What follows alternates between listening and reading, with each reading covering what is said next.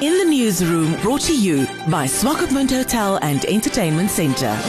While it appears to some as if the entertainment industry is slowly recovering, this is not necessarily so. Well-known Namibian music star Gazza tells In the Newsroom that the industry hasn't recovered. Not at all. But he says there is something that can be done. Other industries got grants and ways to help out, but how are we going to recover our debt? Maybe not talking about myself, but the industry as a whole. I mean, you don't know how other artists are affected, and you saw even in the newspapers, your hotel, the house was taken and stuff like that. How is she going to recover her house back?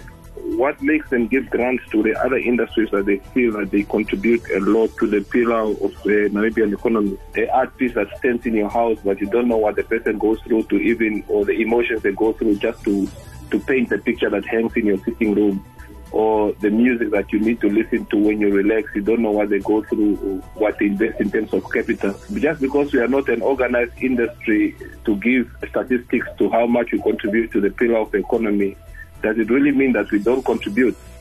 We should start paying close attention to the industry instead of just having interviews to have content for newspapers, for radio. Let's have a closer look and really have interviews that are going to send a message to make an impact. There's a rumor going on now about Ricky Rick having committed suicide in South Africa. We don't know what the cause is. But all I know is that depression is one of the things that's circulating in the industry now, and we have lost already so many artists. And still we are refusing to look into it because it doesn't really destabilize the country, because artists are born every day and they draw or make music or act because it's some sort of therapy for them.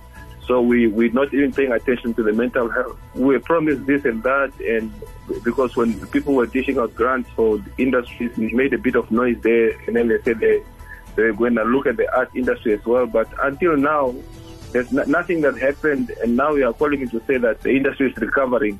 Recovering from what? Recovering from attendance of 50 people to 200 people, now 500 people, meaning that we are throwing the crabs back in the bucket and then let's see which one swims out fast or what. What does the industry recovering mean?